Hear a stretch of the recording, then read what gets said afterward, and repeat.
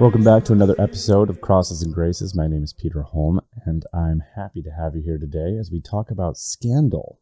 Now, before we get started, I want to make sure to thank Restoring the Faith for hosting us. Thank all of you guys out there for watching. If this video helps you in any way, shape, or form, please smash that like button. I appreciate all of the support. So does Mike. If there are any questions you have, please throw them out there into the comment section below. Ask them, and we'll be happy to answer. Yeah, all right, without further ado, scandal. Why am I talking about scandal today? I'm going to bring scandal up because I personally am tired of seeing Catholics support other people in sin. There is love, and then there's love. What do I mean? Well, let's go into some details here, all right? We have an obligation, you and I, to know our faith. We have an obligation to avoid sin. Therefore, we have an obligation to help others do the same. This is why Christ tells us that we are to correct our brothers when they fall into error. And the church ultimately supports us in this process. They're the ones who honestly lead. The Pope is the vicar of Christ, the bishops and the priests, all sacramental grace and education, and this is why we do the catechism and things like that. Helping others to learn the faith is why Paul tells us we're supposed to set a good example for our neighbors. This is 1 Corinthians 8:10-13. We have to realize that other people out there, whether that's our family members, our siblings, our parents, our bosses, our employees, our coworkers, our friends, our children, are all looking at what goes on with the people around them. And sometimes they're looking at you and me to figure out the example of, what do Catholics think? How do they live? And then they're going to base their behavior on what's acceptable from how we behave. And this means not only what we do and what we say, but how we react to the things that they do. It's up to us to show them what being Catholic means. And this means we not only love and comfort them in times where such support is warranted, but then most importantly here, getting back to the scandal thing and truly loving another person, it is our duty to show others and inform them about what they are not supposed to do, what they are supposed to avoid, and when they are wrong and walking that road to hell.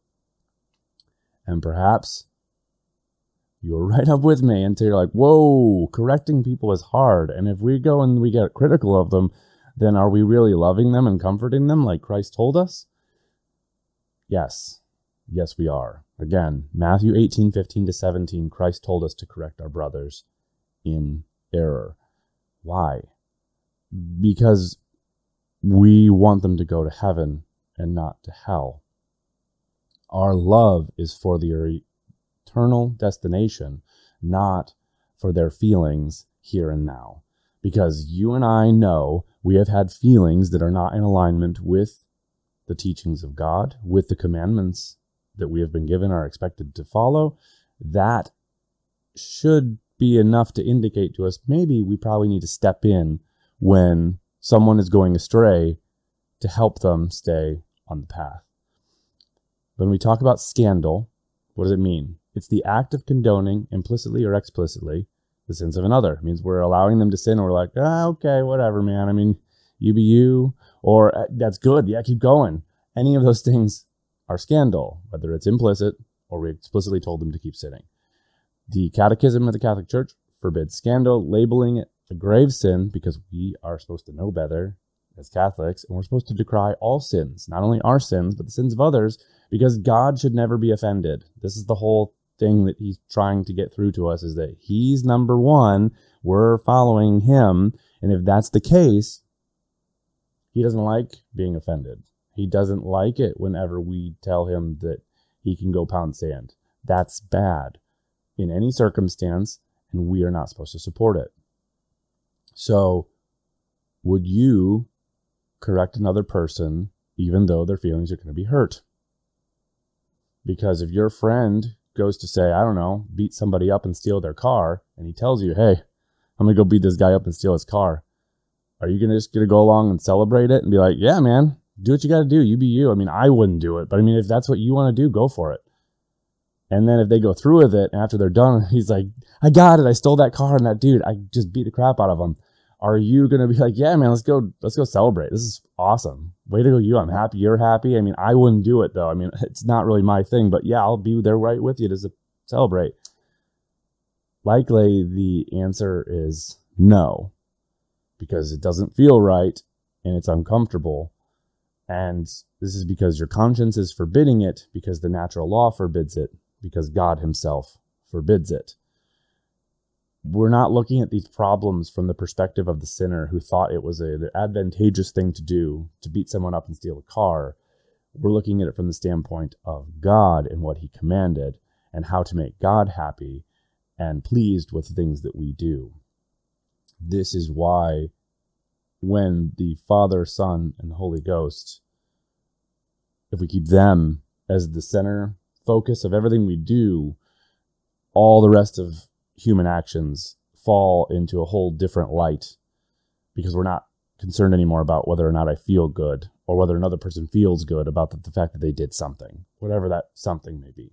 The thing I want you all to consider as you watch this video and learn this bit about scandal is you need to realize and come to the conclusion that there is a decent chance, based on how bad the world is at this very moment, that you out there, yes, you with all your imperfections, like I have imperfections and every Catholic has our imperfections, but there's a chance that you or me or one of your fellow parishioners, anyone who would watch this video right now, there is a chance that despite all of your faults, God is giving you the grace with the expectation that you are the only barrier between another soul in your presence, one of your associates. You're the only barrier between that person and hell. You. Because Christ said, I need you to go out there and make disciples of all nations. I need you to follow all my commandments. I need you to correct other men in error so that they may have a hope at salvation, because, well, are all of our priests and all of our bishops and our Pope doing everything possible to ensure people don't err? No.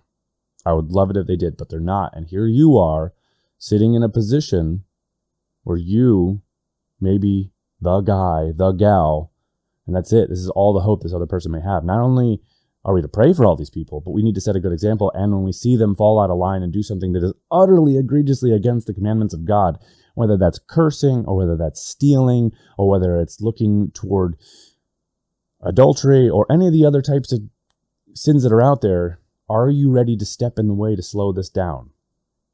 Okay? And as much as everyone says, well, we all need to be brotherly love, we all need to stay together, and we need to be supportive and help others out, let's look at what John says, because this is really important. Whoever revolts and continues not in the doctrine of Christ has not God. He that continues in the doctrine, the same has both the Father and the Son. And if any man come to you and bring not this doctrine, receive him not into your house, nor say to him, God speed you. For he that saith unto him, God speed you, communicates with his wicked works.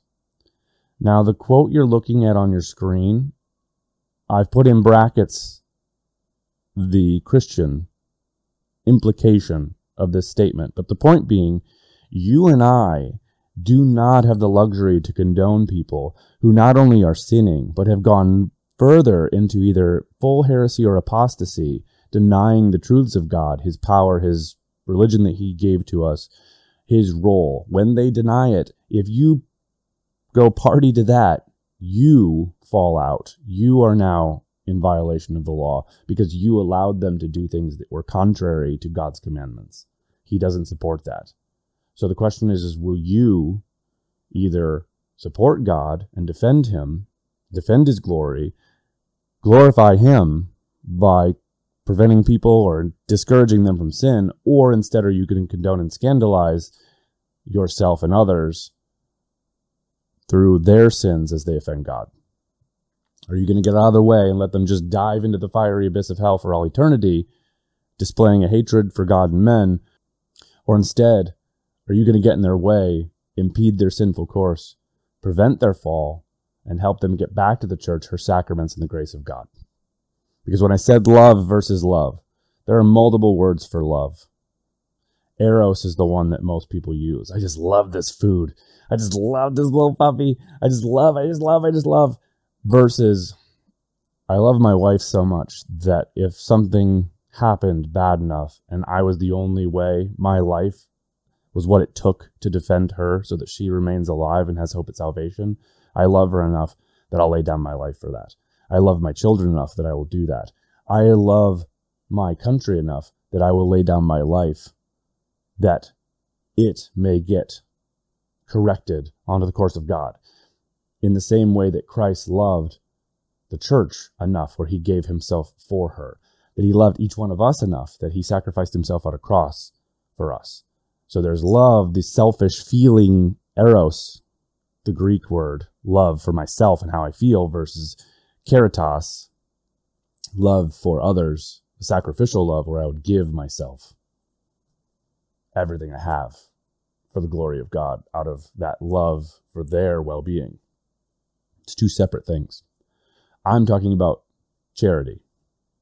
Faith, hope, and charity that we get from God. If we ask him, we have the capacity to give ourselves in the same way Christ gave himself on the cross. This is what we can do with the grace of God if we accept it. You have a choice as to whether or not you're going to go in line with God or not.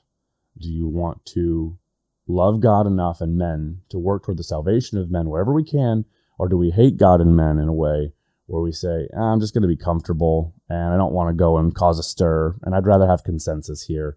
I don't need to start a fight. You got to choose, because unfortunately the more things we do in a world that's fallen with people who don't like God, they're going to get angry whenever we correct them. But the problem is that's the right way, and it's hard and it hurts and it leads to persecution, say, I don't know, crucifixions, martyrdom, right? Or you go the other way, which sure, it's comfortable up until that last moment of death, perhaps, because there's still a chance the people that you help and allow and scandalize may ultimately harm you physically or whatever. We don't know what their outcome is, but you could die peacefully. But the thing is that will your eternity be peaceful? What do you want? It's about eternity. That's the question here. So, which side will you be on? Will you bear your cross? It hurts, persecuted, whatever, to correct people and stay out of scandal, or you can go the other way, the bad way, where you allow people to sin around you and you're like, it's whatever. I don't really care. It's fine. To each his own. It's your choice. So, as I've said always, we go all in. And yes, this hurts and it's hard. I have trouble with it. All Catholics have trouble with it. Everyone trying to go and live by Christ, we still have trouble with it. Prudence dictating, etc., we still have to go and get involved. We still have to go and curb bad behaviors of others. And there's the failure, the weak way, where we weasel out of it and we decide we're not going to help anyone to correct themselves, and we allow everyone around us to go to hell because we're not even going to speak up. So choose, but all into this as best you can with all the sacramental grace. Go to masses, get everything you can, get it all sorted out, get all the education you can, and help and guide and correct, or don't. Are you with me? I'm here. This is where I'm going, is to try to correct as many people as possible, help you out, educate, build this up in a way where we can follow Christ the King, use his grace, and bring others into his fold and glorify him for eternity, ideally past this short life in this corrupted world into eternity forever. Like, does that sound good? It sounds good to me. This is why I'm bringing it to you, and hopefully it's helpful to you. If there are questions here, throw them at me, because our goal right now is that Christ gave us the best gift ever, his sacrifice on the cross, to help correct us and take us away from the abyss so we would not burn in hell forever. We can do the same and help other people. Are you with me? If so, make sure to share the video, smash that like button. I appreciate all of the support you guys are giving me. Throw me comments, and thank Mike when you get a chance. Restoring the Faith, awesome. Appreciate being hosted. And as always, I appreciate you watching. Bring others, share it. Yay. All right. May God bless us and the Virgin protect us. And as always, St. Joseph, pray for us. All right. Thanks. Have a good one.